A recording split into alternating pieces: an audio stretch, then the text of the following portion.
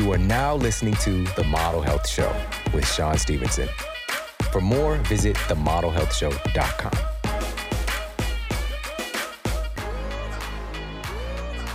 Welcome to The Model Health Show. This is fitness and nutrition expert Sean Stevenson, and I'm so grateful for you tuning in with me today.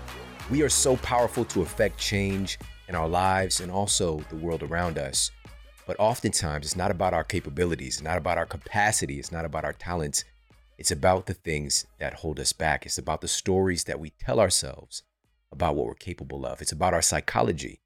And there is no better person in the world to help us to really get inside of our own minds and to change our thinking than our special guest today. Now, this is a very special episode because this is the first time that I'm having my guest, my friend, who I've done so much with over the years, here at my new studio. So it's just a wonderful experience to have him here. And we just did an event a couple months ago in Mexico. It was actually my first time in Mexico. And we do an annual event called Phenomenal Life. And so I had the chance to, of course, to spend some time with him, but also just to pour into our community, to be able to impact thinking, to be able to impact lives, to provide practical, applicable tools so that we can do the things and not just the surface level treatment of things, right? Ideas are important, but we also need practical application. And so he's really big on that as well. So we're going to talk about some practical things that we can do to help to change our thinking and really tap into our superpowers. And if I know one thing about my guest health-wise, one of the things that he's always doing when he's traveling is he's bringing along his superfood nutrition, his superfood concentrate in the form of the Organifi green juice. A big reason that he utilizes this, and I know this because I taught him about it years ago, is the benefit that it's carrying by having one of the ingredients being chlorella. Chlorella gets its name from being so dense in chlorophyll. And a recent study published in the peer-reviewed journal Appetite found that chlorophyll can assist in weight loss and reduce the urge to eat hyperpalatable foods, right? If you don't know this staggering statistic yet about our consumption of hyperpalatable, ultra-processed foods, let me fill you in. Right now, the average American's diet consists of about 60% ultra-processed foods.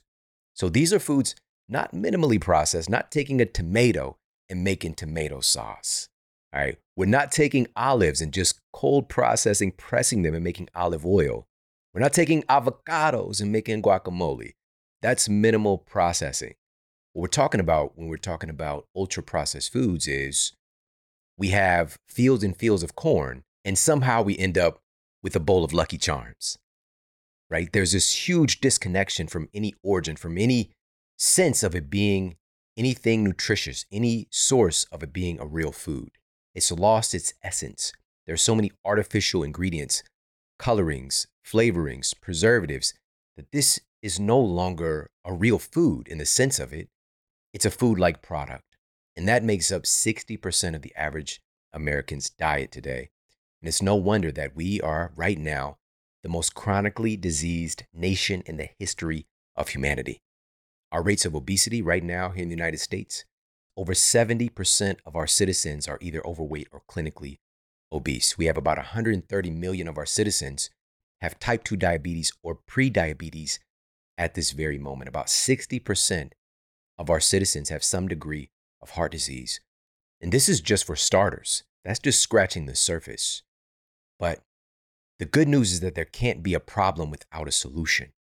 And it really is directing us towards what can we do proactively to help turn this thing around. And so it's optimizing, changing what we're making our bodies out of, changing what we're making our hormones out of, because even our hormones are made from the foods that we eat. And so obviously real food is the mandate, real whole foods. And if we're taking things, getting that real health insurance from nutrition, it's not going to be in the form of some synthetic, quote, multivitamin. It's going to be coming from superfood concentrate. So real whole food nutrition concentrated into incredible, again, with Organifi, we've got low temperature processing. We've got real whole food superfoods like chlorella, like spirulina. Spirulina is about 71% protein by weight. It's been used for thousands of years.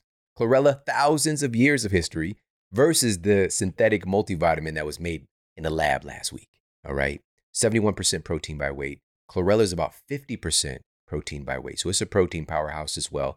bioavailable amino acids, but again, it has some remarkable effects on our appetite. Also, chlorella contains lutein and zeaxanthin. These are two rare and remarkable carotenoids that are proven to protect our eyes and lower the risk of macular degeneration. Also, a double-blind, placebo-controlled study published in Clinical and Experimental Hypertension found that chlorella was able to normalize blood pressure of test subjects with hypertension. Head over to Organifi.com/model and you get 20% off their incredible green juice formula, and it tastes good. This is the thing. Chlorella, nobody said chlorella is tasty. This is why Organifi creates this incredible formula with chlorella, with spirulina, with ashwagandha, but these incredible flavor notes that are so refreshing and tasty, coming from coconut water, coming from a little hint of mint. So they've done things the right way. Super easy to travel with as well. They have the Organifi Go Packs that I throw in my book bag whenever I'm traveling, or backpack, depending on your jurisdiction. All right, people have different names for things. Obviously, same thing. Shoes or shoes somewhere. They might be sneakers somewhere else. They might be tennis shoes somewhere else. So I don't want people to be like, what's a backpack versus a book bag? All right, it's the same thing, same thing. But when I'm traveling, I bring along my Organifi Green Juice Go Packs.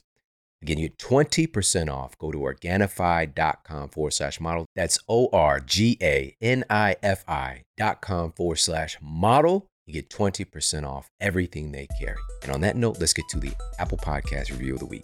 Another 5-star review titled Learning Something New Every Day by Miss Wama 2014. I am so grateful for Sean and his podcast. For the last 2 years, I've made a goal to learn one new thing every day, and Sean is a huge part of that. Between his podcast and his Sleep Smarter book, I learned so much.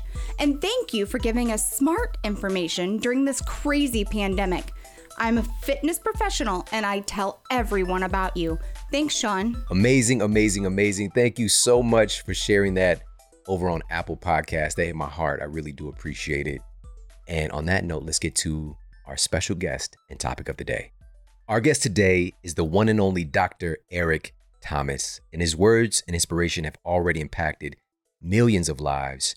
But E.T., as the world knows him by, has led his team through dozens of Fortune 500 companies, organizations such as General Electric, AT&T, Nike, Under Armour, New Balance, and UPS. The list goes on and on. Additionally, he's consulted for major universities, sports teams such as the MLB, the NBA, the NFL, the University of Michigan. Even right now, him being here with me in LA, he's going to be speaking with the World Championship winning Rams this weekend as well. In addition, he's been a catalyst for so many different championship winning teams. Most people have no idea that he's working with these teams behind the scenes and seeing their rise to, again, winning championships, winning the NCAA championship. He worked with the team who won last year as well, being brought in as a secret weapon for these different universities. He's also worked with the University of Michigan, North Carolina, and Duke. And also, he's just an incredible human being. He's a devoted father and husband and leader. He has one of the biggest hearts of any human being that I've ever met. So really grateful and excited to jump into this conversation with the one and only Eric Thomas. We have Dr. Eric Thomas here in the building. E.T., my guy, man. Thank you so much for coming to hang out with us. Thanks for having me, man. Flat out, we all know I don't care what kind of voice you have. If you don't have a platform, it's silent. So I always appreciate being able to come here. Yeah. Amongst the many invitations, I'm like, I feel comfortable here. I don't know if I want to do that over there. Yeah, my God, man. Well, first of all, I got to say congratulations. You just had your 32nd anniversary with your wife, Dee Dee. Yeah, my MJ. Yeah. My Magic Johnson. Yeah. The Magic Johnson year, yes. Yeah, no question. Man, so awesome, man. And a little fun fact, your anniversary is on my birthday, August 23rd. Okay. Yeah. I knew it was from what I knew it was right there, but I know it's smack dab. That's it, man. So we got those connections. Yeah, no question. So just even on that note, with your relationship with Dee Dee, first of all, it's remarkable. 32 years is extraordinary, especially today. Yeah, absolutely. Well, I want to ask you, how has your relationship with Dee Dee influenced your character and who you are as a man today? we were talking this morning in worship, and we were just saying mirror. So I don't remember who the gentleman was, but he was saying to me, like, you think you ever retire? And I was like, absolutely. He was like, nah, you're not gonna retire. I was like, I will. He was like, nah, when people like us who are obsessed, we never retire. I said, single people like us never retire. People who are married, who have accountability, they retire. So and Didi was saying, yeah, what happens in life if you are human without a mirror, yes, you are powerful, but you're not sharpened, And so my marriage has been like sharpening me. Like Didi will always be like, all right, who's the public ET versus the private ET, And so Didi has never been the cheerleader type. She's more like that Phil Jackson that's like, look, we already know you good.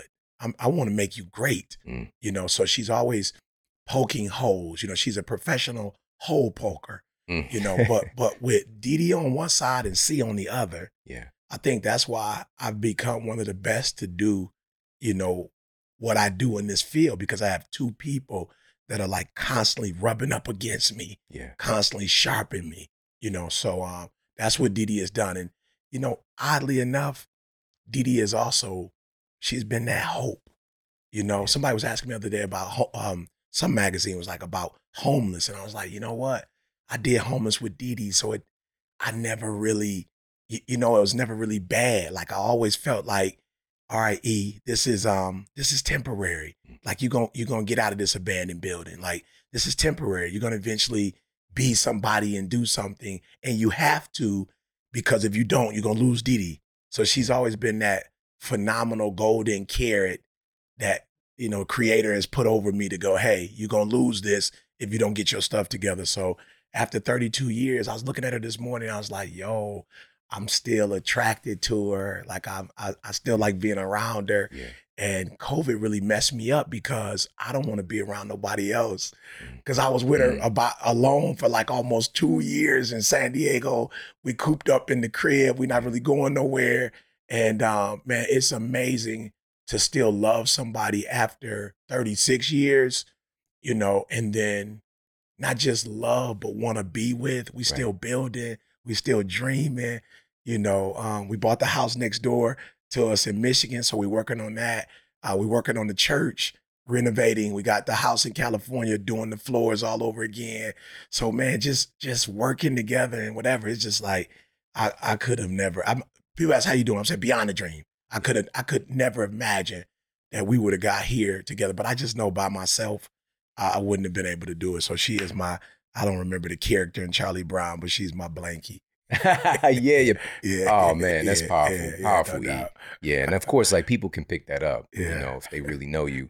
And so listen, you said something really profound there. You said she's a professional hole poker, right? So people tend to think like they see a great relationship, they see a great business, they see success, and they think that, that person's just got it. They don't really understand the tension that you have to be able to not just survive, but to be able to thrive and operate from and learn through. Because when she's poking holes, I'm sure it's not always comfortable.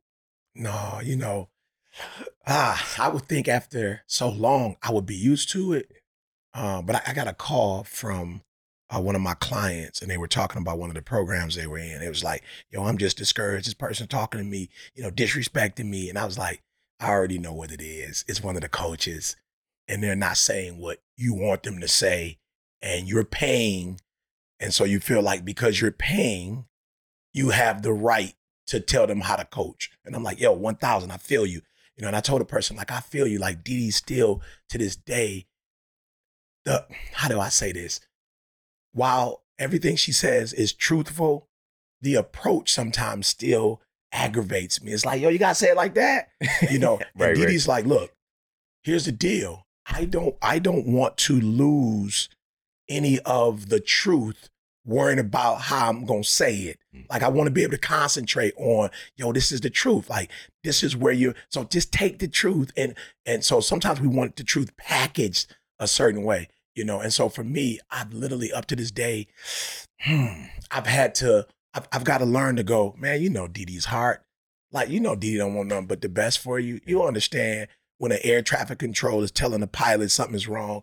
The air traffic control, he or she's not getting on the plane.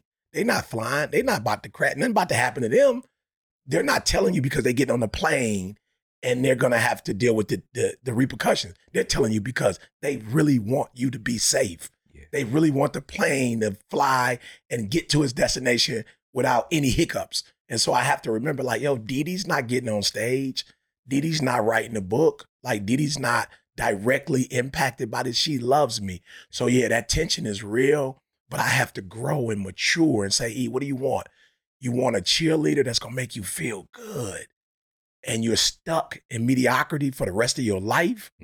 Or do you want a little tension, but somebody's going to poke holes and make you better and make you the number one motivational speaker in the world, in the life, in the lifestyle that go, in the legacy that goes with that, bruh, all day. Give me feel, bruh. Yeah. Give me feel. Triangle offense. Give me feel, bruh. Because I grew up in Detroit and I was a Piston fan, and I'll never forget they ran Larry Brown out.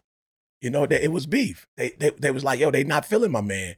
And then they got, rest in peace, you know, Coach Flip Saunders, who everybody said was a player's coach. You know, like, yo, everybody loved him. And I'm sure they did, and I'm sure that's important. I just know as a fan, we never won another championship. We never went to the finals again. But I know under this person that they didn't particularly care for, we went to back-to-back. You know, it was, at that time, Chauncey Billups, you know, Tayshaun Prince, Hamilton, Rick Hamilton, like that. Wallace, that group, phenomenal group. But when they got the coaches that they really loved, and you know, everybody was feeling, and they, you know, kumbaya, we never made it again. And so you have to ask yourself sometimes, do you want to win championships, or do you want to be just always happy? And so, bro, I love Didi. We don't have to poke holes every day, all day, because I'm not working every day, all day. But when I'm writing a book or I'm doing a pot, whatever, I'm like, yo, D, I didn't even know you listen. Like, she's like, I don't. But I'm listening to that. Right. I'm gonna make sure, you know, you elevate your game. So yeah, man, it is a phenomenally sometimes tense, you know, critique, analyzation, but it's for my good. And Didi is always, since I was 16 and she found me homeless, she has always had my best interest in heart. Right. That's the anchor. Yeah. You know, that's the anchor in your consciousness about that. Yeah. Because you just said such a great analogy too. A lot of people want that cheerleader. Yeah. Right. But what if we have a cheerleader? It's really difficult to be a cheerleader for the losing team, by the way. Right. You see the attitude, you see the morale go down when the team starts losing, right? Versus having the cheerleader for the winning team, which is going to challenge you. Absolutely. Right. Yeah. So man, that's such a great analogy because really, you know, if you really take a step back, and that's what she does for you, is like that bird's eye view of things, because we tend to want to see things through our lens and have this tunnel vision. And it's just like, why don't you get on the same page with me? I used to say that to Ann, like, you're not with me, right? Why are you not with me? And as I'm trying to go travel to this particular event, and we have, you know, just enough money to pay the electric bill in the account. And she's like, we shouldn't be doing this. I was like, I'm telling you, it's going to be amazing, all the things. I'm like, why are you not with me? She's being logical. Absolutely. And seeing the bigger perspective. But here's the thing, and I know you know this as well. Once we help to satisfy her needs, her psychological needs, it opens them up. It opens our partner up to start to be more of an assistant. Absolutely.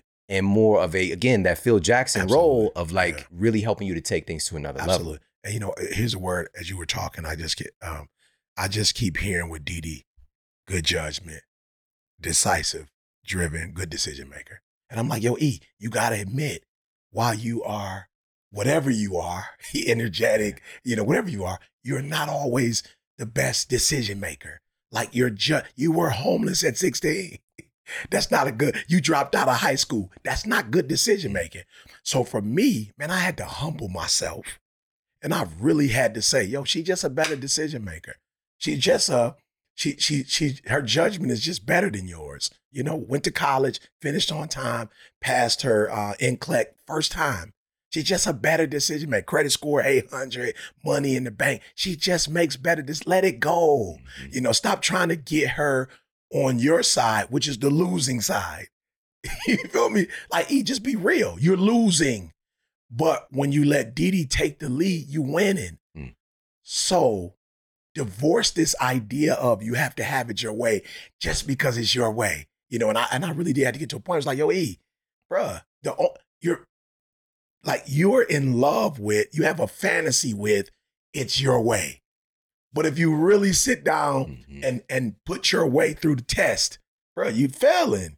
Like, you're not making good decisions. She's making good decisions. Just hand it over to her and then let her give you the triangle and tell you how to work the triangle. And then you get out there and you do the triangle. Because she's not going to come out here and do the triangle. She's not asking you to do the triangle. She's just been watching you. And she's like, you did get a couple commercials. You do have some endorsements. You did score 60 something, but you lost to Boston. And you didn't come here to get endorsements. You said that you wanted to win championships. And so the way you're doing it, I'm talking, but you're not winning this way. Your credit score is in the 600s. You are in your 7th year at college. You haven't finished yet. You talk about this speaking career, but I don't see where it's manifesting. And I was like, you know what, don't take it personal. Turn it over to her. Let her manage you. And then boom. And I don't even mean like literally manage me in terms of like my career. Just manage me as a partner. Right. So once I let go, bro, and got rid of my ego, it's been smooth sailing since. Powerful, man. Again, one of those big tenets for everybody is, you said this earlier on, you remember that she's on your side. Absolutely. She has your best interests at heart. Absolutely. And to put this analogy all together, you're on the same team. We are. But we tend in those moments of tension to be like, you're not on my team. Yeah. And that's just not the reality a lot of times. So, man, this brings us to this phenomenal new book that you've created for all of us. As I mentioned, the first time I sat down, I just breezed through the first 50 pages like in an instant, because of course I know a lot of your story just being around you for all these years, but there were pieces, there were certain scenarios, there were certain stories that were fleshed out that I didn't want to miss a second of. So it's You Owe You. Yeah. Yeah. Why did you decide to make that the title of the book? Yeah, well, it's so intimate. Like, you don't get to talk about everything that has impacted your life. But when people ask me like, yo, when did it happen? Like, a lot of people that meet me go, bro, you was homeless. Like, literally, you were a high school dropout. Like, what was the switch? Like, how did you go from that to like, okay, so let's just say you were where you were and you end up getting a job as a whatever at a restaurant. Okay, makes sense. But how you go from that to this? Like, and I always say to people, the day I stopped saying, man, I would be so further along the road less traveled if my mama didn't get pregnant at 17. Like, man, she screwed me up. Like, yo, you a kid having me. Like, you were homeless, ma. Like, you grew up with 13 other siblings, grandma in a 3-bedroom house, 1 bathroom. Like, yo, why you bring me into this? My father. Like, where were you, bruh? Like, you just had sex with my mom. Like, why weren't you? Like, yo, y'all brought me into an urban city. Like the zip code you brought me into. Like, you brought me into this terrible reality, like, bro, what? And that kind of mindset had me homeless, eating out of trash cans, like just mentally. I know we could talk about the health, like people don't talk about, bro, the mental health of being homeless. Like the mental health of having an estranged relationship with the person that birthed you. Like, yo, the abandoned building was tough. The sleeping in, 10-degree weather, 10 inches of snow. Like, okay, yeah, frostbitten and walking around. Like, yeah, I got a kerosene heater. That's my cologne. I smell like kerosene wherever I go. That's tough. But what's hard, bro, is not talking to your mama. Like the person you had your first relationship with. And again, my old dude wasn't in my life. So it was just me and my mom until she got married. So it's like, we had an emotional, a chemistry that was out of this world, and for us not to be talking and to be beefing, you're like, yo, I cuss my mom out. Bro, I don't even cuss. Like, that's not even my swag, but I cuss my mom out. And I was at the lowest point of anger and hatred and bitterness. And I looked at my life and it was like, yo, you gotta be real, bro. Like, you left home. You homeless. You got your life in your hand. Look at it. It ain't on your mama no more. It ain't on your biological father. Like, you can't blame the teacher. Like, bro, you actually are homeless. Like, you got your own life in your hand and you losing. You was doing better at the crib. Like, look at you. You're not taking a shower. You're not brushing your teeth. You stink. Like, bro, look at who you are and where you go. Bro. And it shift for me as I started reading self-help books and getting around, different people. It's like, yo, E, this your life, bruh. You owe you. Like, you not 8 no more. Your mama don't owe you. Like, the courts ain't about to go, oh, you abandoned him. He's 17, 18. They not about to, bro, you not 2. If you was 2, the courts would jump in and be like, Mom, what are you doing? You're irresponsible. Take care of your child. You grown, E. Like, you making your own decisions for yourself.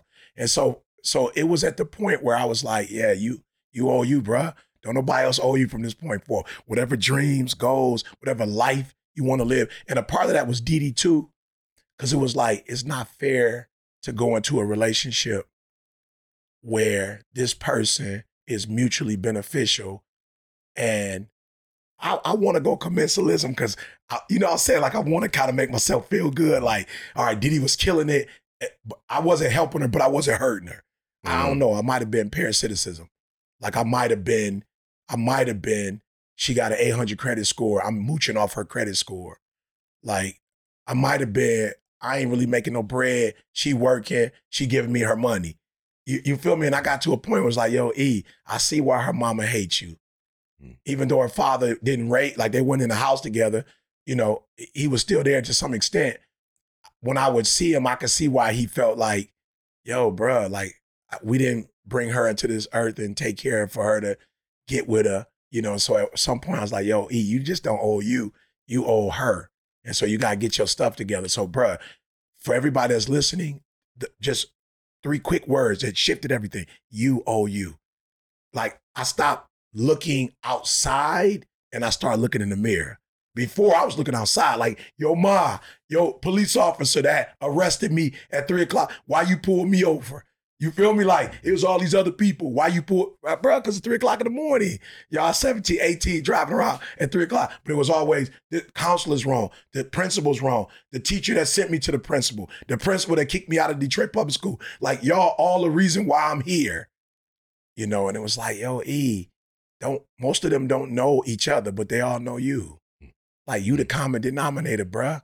Like, it's on you, bruh. So it was at that point where it's like, you owe you, everything changed. So I did Secrets to Success. I did Greatness is Upon You. I did Average Skill Phenomenal Will. And when C was like, yo, E, the world need a book now, not just your crew. The world need a book. What we own? And I was like, yeah, it's got to be you owe you. It's got to be, you got to take full responsibility for your life, especially if you live in this country. Now, look, we got a lot of challenges, but I'm going to tell you this. I've been to third world countries where it don't matter what time you wake up. It don't matter how talented and gifted you are. They just don't have the opportunities. So it's like, yo, E, you in the country, bro, where it's a lot of maybe trials and tribulations that are uniquely, for you. But even that is not an excuse for you not to take advantage of these opportunities that exist, bro. So that was it. It was like, yo, what's the one thing that helped me that I think is common amongst most of us? That's taking ownership. That's the one message that is not black, is not male, is not rich, is not poor, is not socioeconomic. The one message that is going to hit everybody that I've been through is you got to take full ownership and full responsibility for your life. That'll get them. Facts. That one right there will relate to a lot. Not all 8 billion people. We're going to get into the billions when we start talking about blaming, playing the blame game and not taking personal responsibility. Yeah, you said it blatantly in the book, and I've never seen it just articulated so blatantly. You said victimhood is a mindset. Yeah. Victimhood is a mindset. So you articulated that, but then you also gave some practical things that we can do to start to deconstruct that ideal. Yeah. Because when we're so latched on to this I'm a victim perspective, which so many of us are, and it's not to negate the fact that we've been through stuff, that things have happened and all these things, and you shared that too. But when we're giving our power away, really, by pointing fingers and blaming the world, we're putting ourselves in a position where we don't have the power to change. right? So I want to talk about some of these steps that you gave. Okay. You said, number one, you have to take ownership of yourself. Yeah. Again, very practical. Yeah. Can you expand upon that a little bit? Yeah. So I'm just saying, like, okay, yes, you didn't get good grades. Why? Well, my teacher don't like me. I remember my mom used to be like, yo, you don't got no teacher that like you? She was like, yo, what are you doing? Like, don't know, like every teacher's against you. Like, that don't even sound right. But when you're a victim, it's always bah, bah, bah.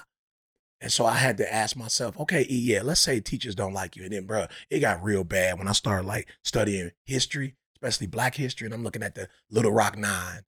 Like, yo, you got 9 kids going to a predominantly white institution with the National Guards. Like, they got to get escorted every day with the military and dogs. So they're literally going into a school where these teachers don't particularly care for them. You got other grown people outside spitting at them, calling them all kind of stuff. And bro, they managed to go in there and graduate and go to college and do. Yeah. It's like, you mean to tell me you ain't go, like, they got police, like, they got a real problem. All your teachers is in the urban community like you, they Black like you. Like, what? Tell me again what the problem is. Like, your teachers aren't against you. Like, for real. So I was like, yo, bro, fess up.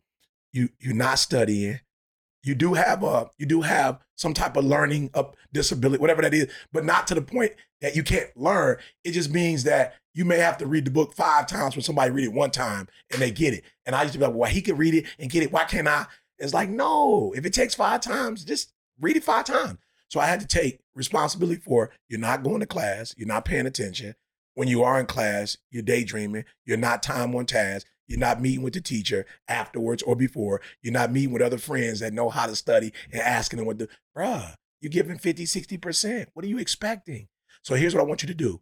I want you to give 120, and then if you fail at 120, and Sean, let me tell you something, bruh. I tell students this all the time. Yo, when you go to every class, when you read, when you take every test, when you do every assignment, I don't even care if you fail. A teacher's gonna give you, I do this in schools. Yeah. I ask teachers to stand and I say, look, I come to every class, I raise my hand, I'm not disrespectful. Tell me what grade I'm gonna get. They're like, yo, I was gonna be real with you. At least a C plus, B minus. At least. Like, without even getting hundreds on tests. Yeah. And so for me, it just meant, Eric, what part do you play in your own destruction? Own that. Own that part. Don't put it on your wife, your kids, the country. Bro, I got some stuff I can say about every entity. But I'm telling you, bro, when I start taking full ownership, full responsibility, I literally got my control. And I woke up one day, bro, I was like, yo, I can't even believe I'm here. Like, I can't believe I went from that to this. Mm-hmm. But it's all because when you take responsibility, as you said from the book, at that point, you get a power that is lended to you. There's a source, you know what I'm saying, that's like, yo, bro, I got you. I'm back here. It's like when I used to be young and I played Miss Pac-Man and I get the banana, the strawberry, you know, the pear. You know what I'm saying? You start eating them jokers and you hitting the power, boom, they running from me. It was like when I took responsibility, everything that once was attacking me is now running from me. And everything that I once feared, I'm chasing it. I'm going after it now. And it was all the power pill I didn't realize was ownership, was taking responsibility. Come on. Change the whole. All right. I already see it. E's video game. It's coming. It's coming. I love that, man. I love it. All right. So we got take ownership as number 1. Number 2, this is like a little bit of a pivot, but still in that same vein. You said number 2, you have to own your decisions. Yeah. You have to own your decisions. Yeah. So I made my mom own hers. You lied to me. The person that I'm most closest to and the person that told me don't lie, you lied about my whole life. And so what I was doing was I was holding my mother responsible for her decisions, but I wasn't holding myself responsible for my decision. So the reality was, yes, your mother lied about your father, but the way you decided to deal with it, you never dealt with that. That's the real problem. The real problem wasn't that she lied to you. The real problem was you acted in haste and ran away from the crib, and your pride wouldn't let you humble yourself and come back. So now you live in an abandoned building, like, duh. Or at that time, living on the street first. I didn't do abandoned buildings till like deep into the game when I started understanding the homeless game. Yeah. I was like, oh, okay, you ain't got to stay outside. You could like barricade yourself in some of these abandoned buildings. In Detroit, I was at that time living in Southfield. And so for me, it was like, yo, you made your mom, you held her to the fire, but you didn't hold yourself to the fire like you held your mom to the fire. And a part of this book too is like, yo, why is it so easy to be upset with people when they do you wrong, but you let you off the hook when you do you wrong? Like, why is that okay? Like, why is it okay? Oh, Sean told me he was going to give me an opportunity, 50 grand. He ain't come through. But then I don't wake up on time and I miss an opportunity and I'm like, oh, bro, you just overslept. What? Like, I should hold me more accountable than you because you live in your life and trying to do what you're supposed to do for you. This is my life. And so I was like, yo, E, if you could start taking ownership of the decisions that you made, why you decided to do that versus go, why didn't I just say, yo, can we go to counseling?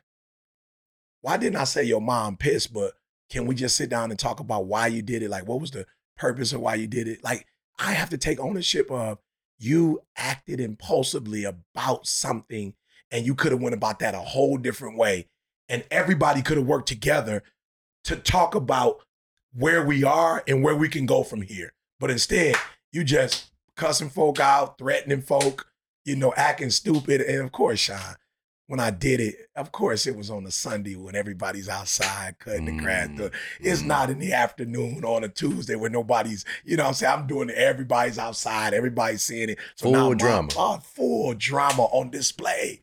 I should have got an Oscar, But so I just realized, E, you have to start taking ownership of your decisions because that's the real root of the problem.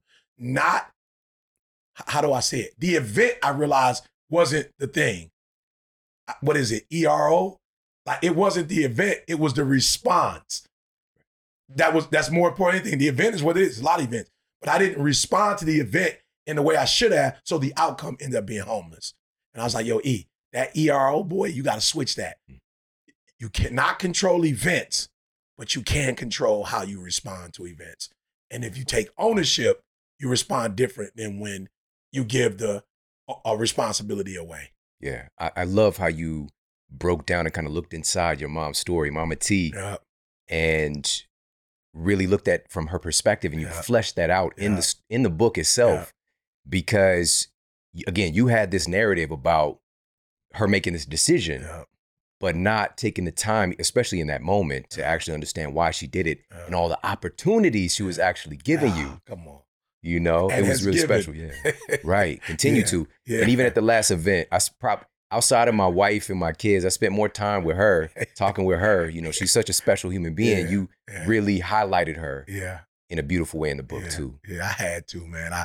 I did. Because I didn't even realize you present them to the world before they get to present themselves to the world. And how you do that is critical. And even those who I would identify maybe as frenemies, the way I present them in the book is important. Why? Because I get to go first, and so it's very important for me in the book to make sure that we understand, like, we all got problems, but there's a reason why we come. And man, when I look back at Mom's Dukes, I'm like, I didn't know it. I didn't understand some stuff. So Mom's pretty much wrote, the intro.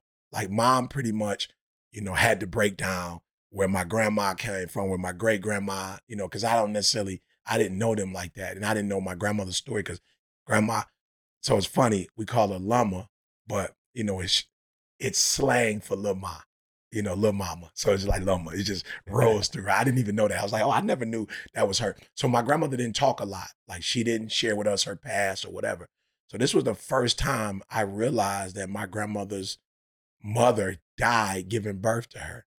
So now it makes sense why my grandmother wasn't what she probably would have been had she been raised by her mom and got the things that a mother-daughter, that chemistry and what. So grandma was more like grandpa, what I'm saying? Grandma was way more protective, made sure we had everything, but the nurturing part, wasn't. And so when I looked at my grandma, like, in our history, like sharecroppers coming up to Detroit looking for a job, Chicago looking for a job, the Emancipation Proclamation, like, yo, this stuff is real.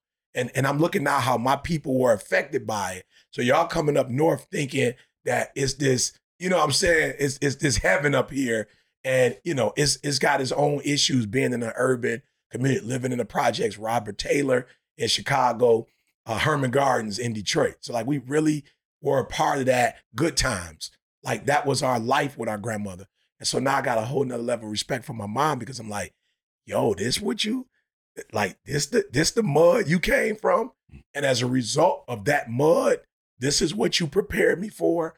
And you allowed me to become number one in the world because of what you did early on, where, yeah, Didi, phenomenal. And, I give Didi all her, but it's like, yo, mom's was the one that started that.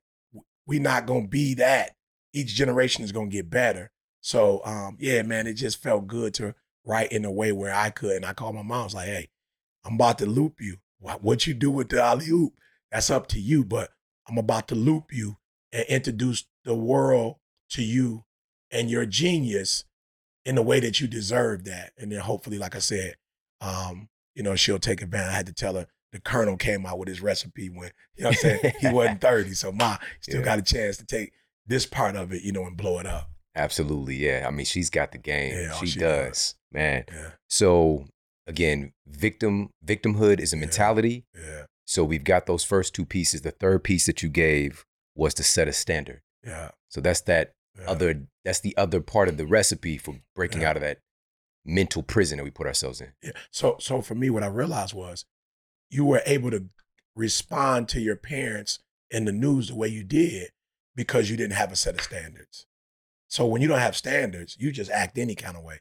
When you have a set of standards, the standards also become an anchor. So for me, it's like one of my non-negotiables coming up because my uncles were all, let's just say they made very bad decisions being intoxicated that landed them in prison. And then I had aunts who also, let's just say, didn't have a healthy relationship, with alcohol. It wasn't recreational. You know what I'm saying? Let's just say that. It wasn't recreational. My own father, had his battle with whatever drug of his choice for years. And then my uncle died of cirrhosis of the liver. So one of the things I decided at a very young age with that information, Sean, was I'm never going to drink or smoke. So some people be like, bro, ain't nothing wrong with drinking. I'm like, maybe in your family it's not. Maybe y'all can do it responsibly, but I just don't see a history of being responsible with alcohol and drugs. So I'm good on that. And so that was a standard. So because that was one of the standards that I got just growing up in the home, I didn't have really a lot of personal standards. When I was with my boys that was doing stuff they shouldn't do, I was always sober. So I was always able to get out of certain things because I was always sober. I didn't have a child, I was sober. You know what I'm saying? That was another thing because of what happened to me. I was a virgin. Like I didn't want to have sex because I saw it as, man, y'all had sex and y'all left me out here. Like I wasn't in a marriage. I wasn't in a, a nursery. We're going to pick the name together. We're going to have a baby shower and we're going to go to the church and bless you. Like I didn't have that. So I was like, yo, I'm good on sex. I'm good on, alcohol and, substance. And so, but I didn't have my own personal other stuff that made me go, honor thy mother and thy father.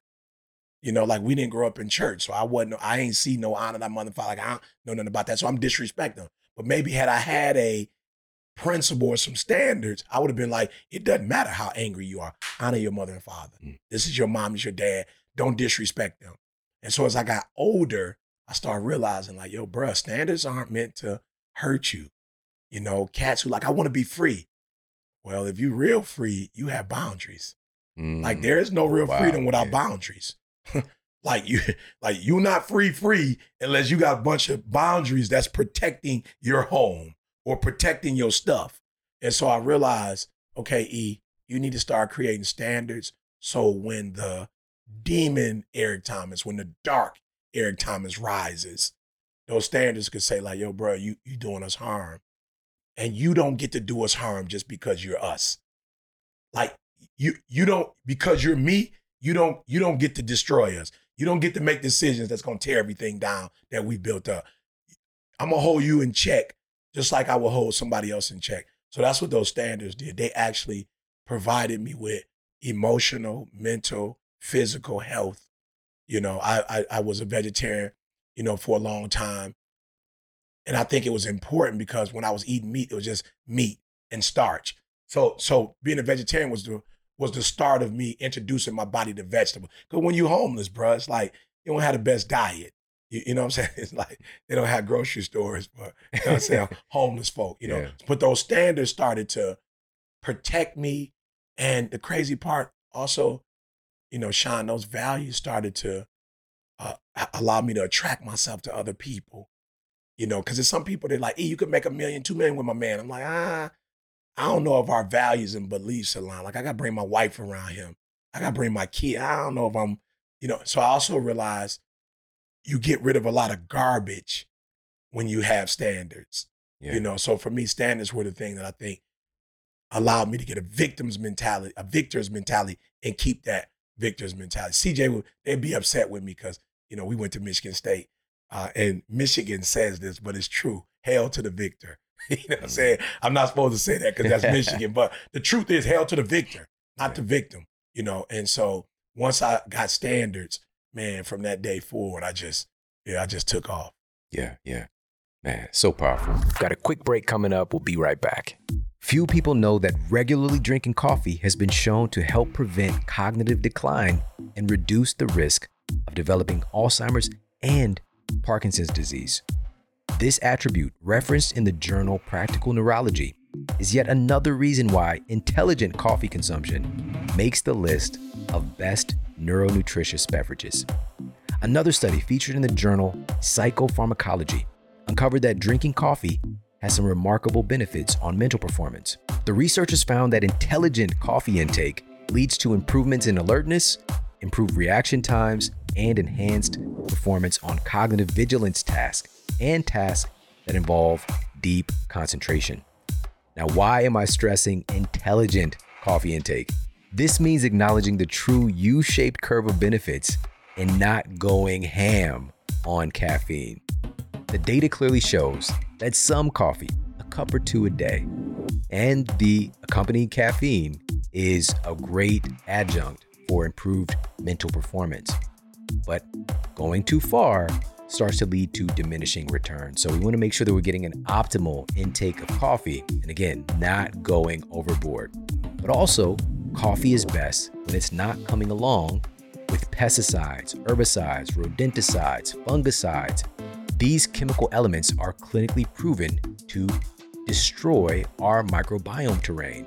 So destroying the very microbiome that helps to regulate our metabolism, regulate our immune system, the list goes on and on. Obviously, we want to make sure that those things are not coming along with the high quality coffee that we're trying to get these benefits from. And also, what if we can up-level the longevity and neurological benefits of the coffee by combining it with another clinically proven nutrient source? Well, that's what I do every day when I have the organic coffee combined with the dual extracted medicinal mushrooms from Four Sigmatic. And if we're talking about optimal cognitive performance and the health of our brain, the protection of our brain, there are few nutrient sources like lion's mane medicinal mushroom that pack these kind of benefits. Researchers at the University of Malaya found that lion's mane has neuroprotective effects, literally being able to help to defend the brain against even traumatic brain injuries. It just makes the brain more healthy and robust. So again, this combination of medicinal mushrooms plus organic high quality coffee is a match made in nutrient heaven. Go to foursigmatic.com/model. That's FOURSIGMATIC.com/model to get 10% off their incredible mushroom elixirs, mushroom hot cocos, and mushroom coffees. Again, that's foursigmatic.com/model. And now back to the show. So this is something I haven't thought about ever in knowing you and knowing your story. The fact that you were maintaining a standard even when you were homeless. Yeah. You know, because oftentimes there's this connection that we see with somebody being homeless to drug abuse alcohol abuse, and you already had the standard, I'm not participating in those things. You had the audacity to be this great human being in this one facet where you're adhering to your standard, especially with so much darkness around you, so much anguish, where you could turn to those things like you've seen in the environment, that outlet, and you just decided, no, that's not who I am. Yeah. And so to talk about the power of standards is so remarkable. It's like you just said it, because freedom is not free. Yeah. So it's creating these boundaries for you to operate in and to have all the freedom within that, right? Versus this thing, if you don't have a standard, just intercepting your life constantly, you know? So I could definitely identify with that, and seeing that in the environment around me. I'm really the only person in my family who chose to not participate in those very same things. Yeah. And I always wonder, like, because I would see my siblings, I would see my cousins, just like, don't you guys see what's happening? Like, we're not gonna be that, right? Right. So in my mind, it's just like, we got the message. Right. But no, it takes, you have to set the standard, because even if you play with a thing, right? So this brings us to the fourth portion here in this recipe. This is a big one. No excuses. Yeah. No excuses. Yeah. I so love excuses. They're like dessert to me. You know what I'm saying? I absolutely love, excuse. But honestly, excuses are, again, not a human. You need to take responsibility. But now you're giving your power away to a circumstance or situation. You feel me? And so people say to me all the time, like, yo, bro, you should be talking about boom, boom, boom, boom, boom. You got a platform. You out here, why you not addressing? And I'm like, yo, I'm not addressing it. I'm not addressing it first in the way you want me to address it, because I'm addressing it. I'm not addressing the way you want me to. I'm not addressing it on a podcast, but I'm out in the trenches for real addressing it. But what I will not do is I will not give the power that our young people have to any circumstance or situation.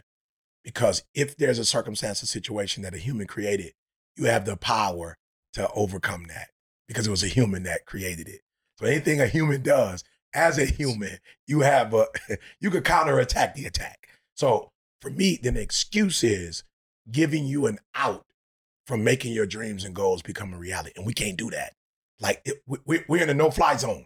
You know what I'm saying? It's a no-fly zone. It's a no excuse zone. Like, we cannot make excuses. Why? Because excuses create opportunities for us not to make it happen. So when people say racism, bruh, that's it. Okay, you call that an excuse? You can call it whatever you want to call it. It's not gonna stop me and Didi from living the lifestyle we supposed. It's not gonna stop me from PJing first class in it. It's not gonna stop me from Dubai, whatever. I don't care what my man think about the color of my skin. That's his problem. That don't have nothing to do with me and my family and my dreams and my goals. You're not about to stop me. I don't care what legislation you put together. I don't care what you think about me, what you say about me. It does not matter. Why? Because that has nothing to do with this temporary experience called life that I only get so many years and I want to live it to the fullest. That is not going to stop me from, Didi, where you want to live, what you want to drive, what you want to eat. Food is expensive in California. I could care less how expensive it is. Didi, what you want to eat? How often do you want to eat it? What color do you want? Do you want it room temperature, hot? Like, we got a temporary experience. I'm not about to, okay, now if we live to be 2,000, maybe I got 100 years of excuses. Bro, I might not even make it to 100. And if I do, I guarantee you it won't be with the same independence. You feel me? So if I'm 100, I'm not going to be able to run, the 50 and the 4.2. I might still be able to run, but it's not going to look like how I was running when I was 21. So for me, excuses are the more complicated things that are meant to stop you from living the life you want to live. And so, no, we can't do excuses. We can only do execution because execution guarantees. CP3 hit me up and was like, bruh, the speech you gave those kids yesterday, I just want to thank you again. So that execution makes the relationship mutual, which extends the relationship. You understand what I'm saying? Absolutely. That joke will make that mutual. So we about to extend this boy. So we're going to extend the mutualism. Like, I was like, yo, see, I ain't trying to be funny, but I take kids to the Super Bowl. He's like, I know. He was like, it's in Phoenix this year. I was like, 1,000%. So because you there, Dev there, I want to enrich the experience these kids have. He's like, let's go. But had I had an excuse for why I didn't do good at the event he brought me to speak, dude walked up to me. He's like, bruh, I'm 51 years old. I worked for ESPN for 21 years. He was like, I just want to give you context. I'm not some random dude off the street. I've never heard a presentation like that ever in my life. And I know you were talking to these kids, but as a 51-year-old, I took notes. Bro, that's execution. Yeah. So when you execute like that, I was like, oh, does that mean the pub that CP3 gave me for my book on your camera with your audio, does that mean I'm going to get it a little earlier now? He was like, I got you. I was like, thank you. Let's go. So execution begets execution. Excuses are a result of missed opportunities. And the one thing that we're not gods, so we don't know how many opportunities we have. So for me, it's like excuses are glorified distractions to making my dreams and goals become a reality. Come on. CP3, Chris Paul, he wrote the foreword for your book. Yeah, my guy. As well. Everybody make sure it's out right now. Make sure you pick up a copy. Please. UOU. Please. Very, very special book. Pretty please. Which camera is that, please? Pretty please. Listen, so much that you've given to all of us, man, to the world. And you know this, there's so many people, you never know who's listening. You never know whose heart you touch. And so this is just our opportunity to pour back into you and to support this project. So it's already done. Yeah, thank you. You know, something else. So we've got this framework here to break out of that victim mentality that truly it's something that puts us in a straitjacket. Yeah. You know, it inhibits us from creating a life that is possible for us. Doing that portion is critical. And now we get to that part where even in that moment, even when you were experiencing homelessness and you still carried your standard, you still carried these character traits that led to the person you are today. Yeah. So, and you talk about this in the book by articulating, because somebody might even hear this, okay, I'm not going to be a victim anymore. I'm going to take control of my life. But what do I do with my life? I'm not you. I'm not Eric Thomas. I don't have this talent. And you talk about activating or accessing our superpower. Yeah. So let's talk about that. Yeah. So I believe that every human is brought into the world with a gift or gifts, whether that's you are supportive of other people, you know, and they can't get to where they need to get to without the type of support you provide for them, whether you are a leader and you have the ability to help people move from one point to the next. And I say that because people say all the time, I'm a leader. I said, listen to me, if you're a pilot, you're not getting in a plane to fly yourself. Right. You're getting in a plane to fly somebody else to their destination. So a real leader is a person that helps other people get from point A to point B. If you're like me, like, yo, you just provide fuel and energy and inspiration to the world. Or if you're like one of your many traits, you're strategic. You know, like you have the ability to be analytical and think things through and make connections, right? Those are all gifts. So I think what we do sometimes, and I told my daughter this, I couldn't believe my daughter was going through this. Jada's such a strong human, you know, but she had come to me right after graduating with her master's, was like, Dad, I feel a little bit behind. I said, behind? Behind what? And I said, no, not what, I'm sorry. Behind who? You've been on the internet again, haven't you? You've been scrolling through the internet, haven't you? And you've looked at this person's internet, paying this person's profile, I said, you 24 with a master's degree. Behind who? I said, I don't know the world's population with a with an advanced degree. That's a small number, you know, and you went to Michigan State and you were exposed to all the things at Michigan State and you've traveled the world and you speak I'm like, yo, I don't get it, you know? And so the thing I would say is that everybody has something, but sometimes you don't know that you have it because you're looking at your sister and what she has, or your brother or what she had. But I want you to go back to the time where people were like, can I count on you to do this when you were in school? And can you do that? Or can you do that? Or your friends love you for this. Like, that's a gift. And that gift can turn into purpose. Now, let's leave the money alone, because people like money, man. I was just in Milwaukee, and, you know, folks was like, I'm sorry, Minnesota, people were like, yo, can you talk to this kid? And can you talk to this kid? I'll do a CP3 thing. And the kid was like, yo, bro, I'm not trying to be funny. I know you big time, but yo, I watch your videos. Can we talk? I'm like, let's go.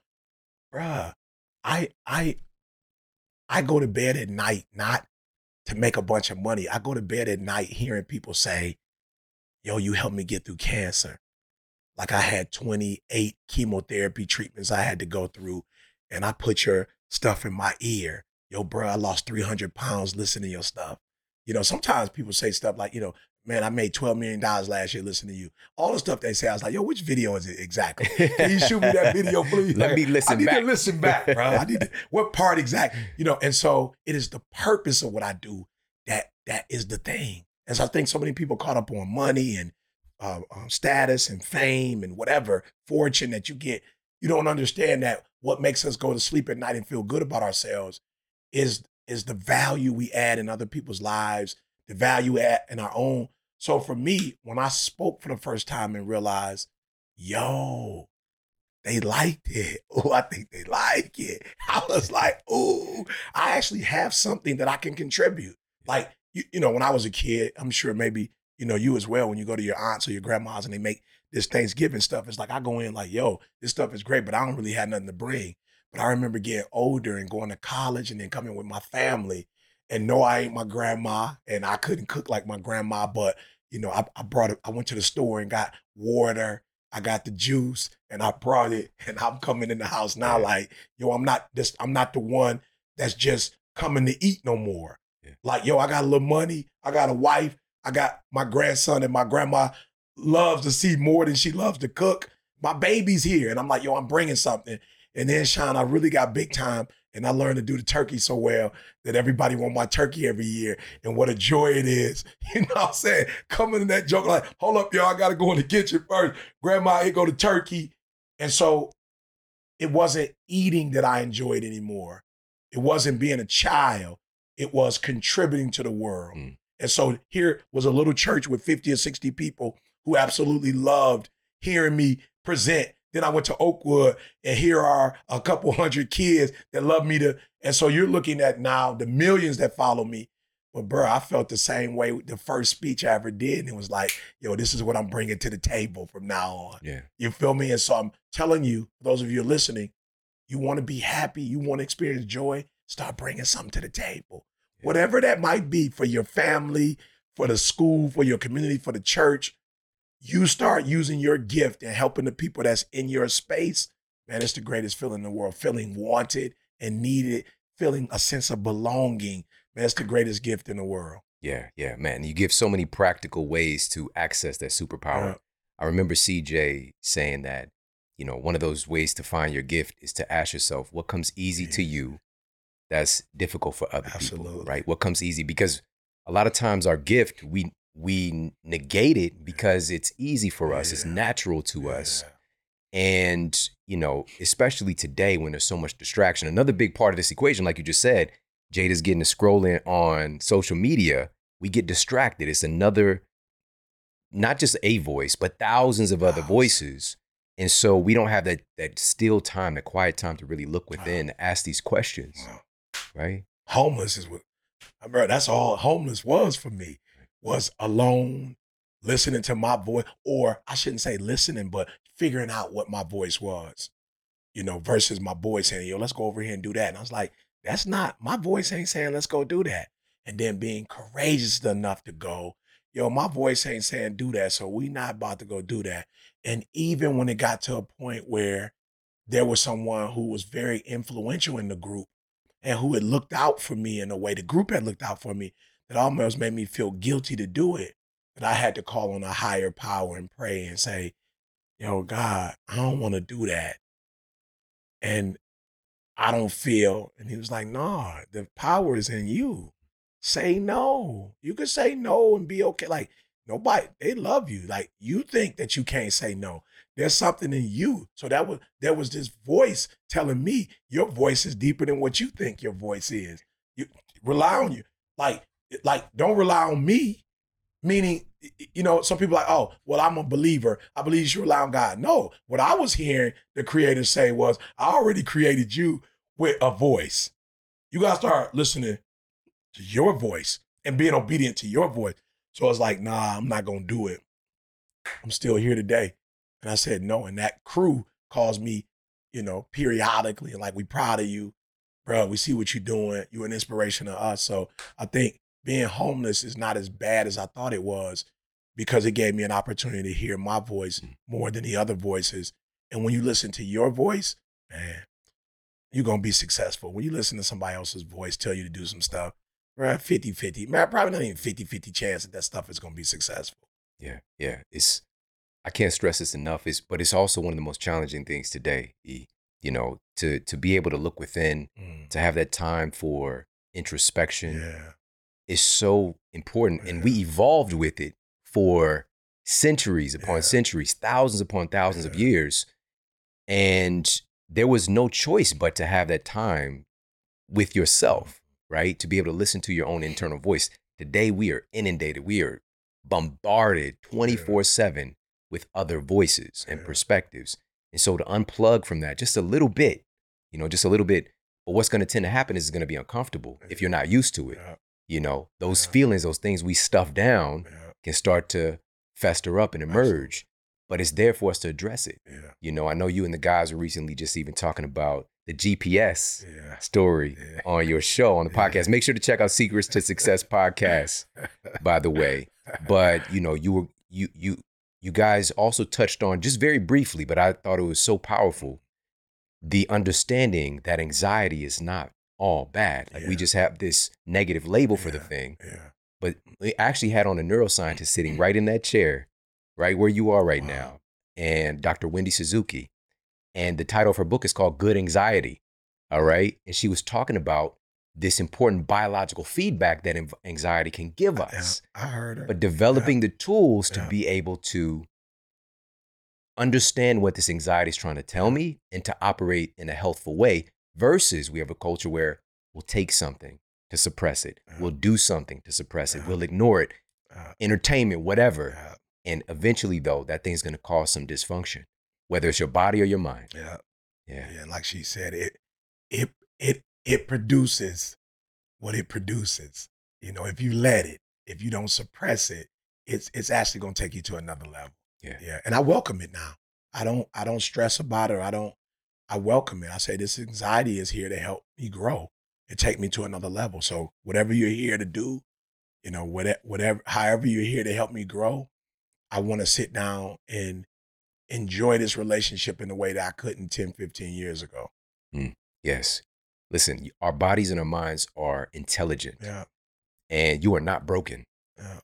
It's just being able to better associate with yourself is the key.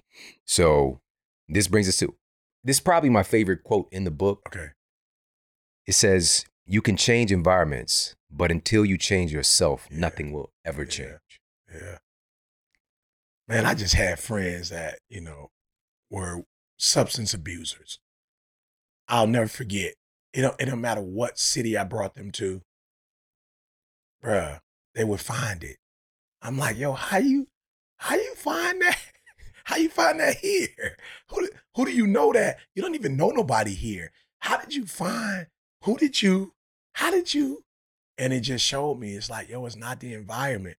The environment follows the human.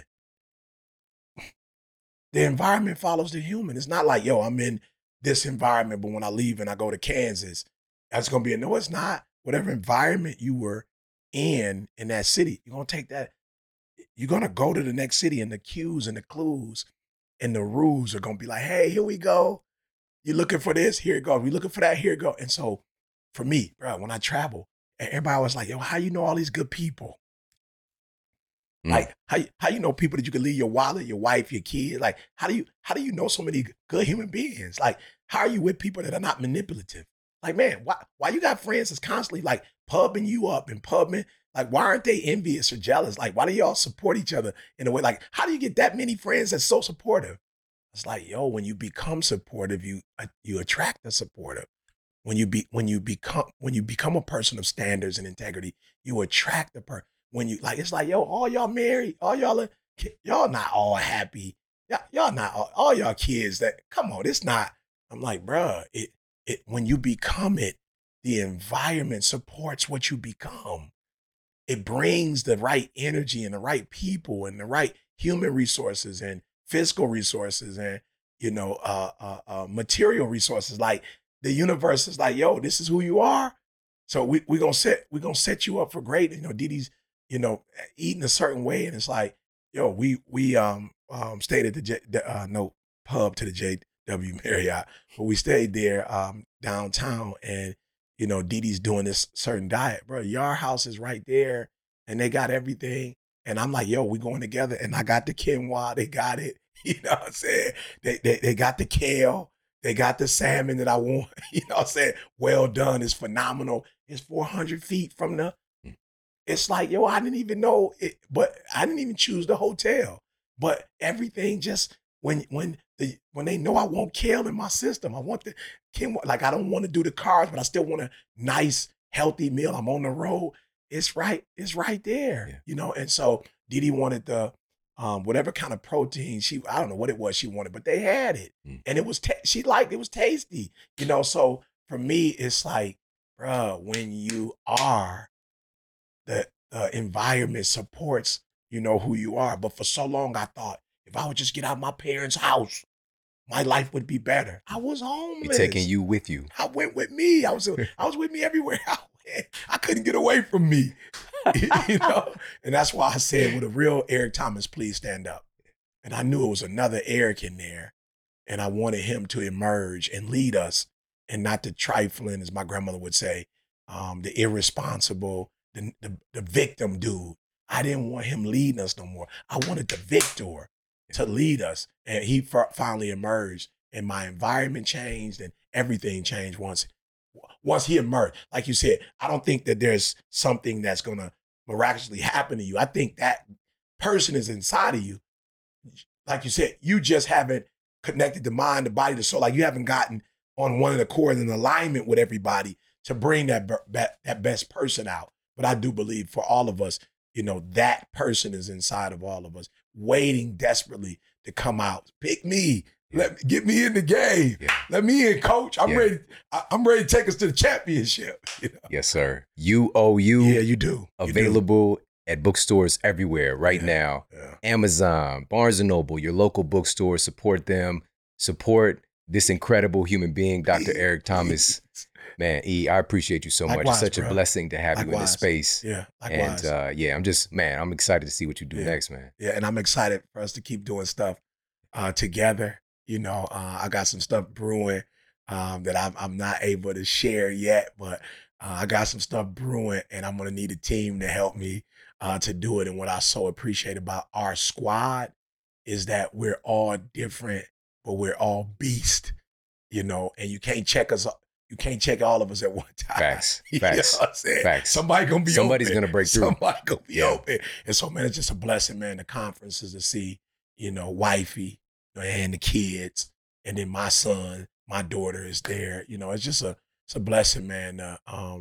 It's just a blessing, man, that we've created something, and even when we leave this place, our footprint, is still going to be on this earth. And that it's a blessing just to run with people. I hit Inky yesterday, and I was like, wow, Inky got into space, and then we just took off. There's a lot of people that come around us, but we don't necessarily stick and stay. And so when you look at the people that stick and stay, it just tells you so much about who you are, and what kind of future you got. So, man, appreciate you. The platform is always, 3-4 times. I'm a regular. Thanks. And I see some of the brilliant people on the show. I'm like, yo, I don't know how I get to keep getting on there, but some of the minds and just the intellect and the research that these individuals have done is just like, wow, Sean is exposing everybody, but there are people that in our circle that are being exposed to the type of information that it had not been for you.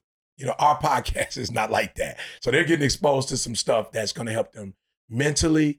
It's going to help them physically, going to help them emotionally. And we know, man, for real, mental health is so critical. So we thank you for what you do for us and what you do for the world. And let's keep knocking them down one day at a time. Absolutely. It's done. It's done. Yeah. ET, love you. Appreciate you. Love you as Pick well. up UOU right now. My guy, Dr. Eric Thomas, everybody. That's ET to you. Let's go. Boom. Thank you so much for tuning into the show today. This is one to share up with your friends and family. Send it directly to the people that you care about through the podcast app that you're listening on. Of course, take a screenshot of this episode and tag me and tag ET on Instagram and share it up that way as well. It really does mean a lot. This is an important book, an important message, and I appreciate you so very much. We've got some epic shows and powerful masterclasses coming your way very, very soon. So make sure to stay tuned. Take care. Have an amazing day. And I'll talk with you soon. And for more after the show, make sure to head over to themodelhealthshow.com. That's where you can find all of the show notes. You can find transcriptions, videos for each episode. And if you got a comment, you can leave me a comment there as well. And please make sure to head over to iTunes and leave us a rating to let everybody know that the show is awesome. And I appreciate that so much. And take care. I promise to keep giving you more powerful, empowering, great content to help you transform your life. Thanks for tuning in.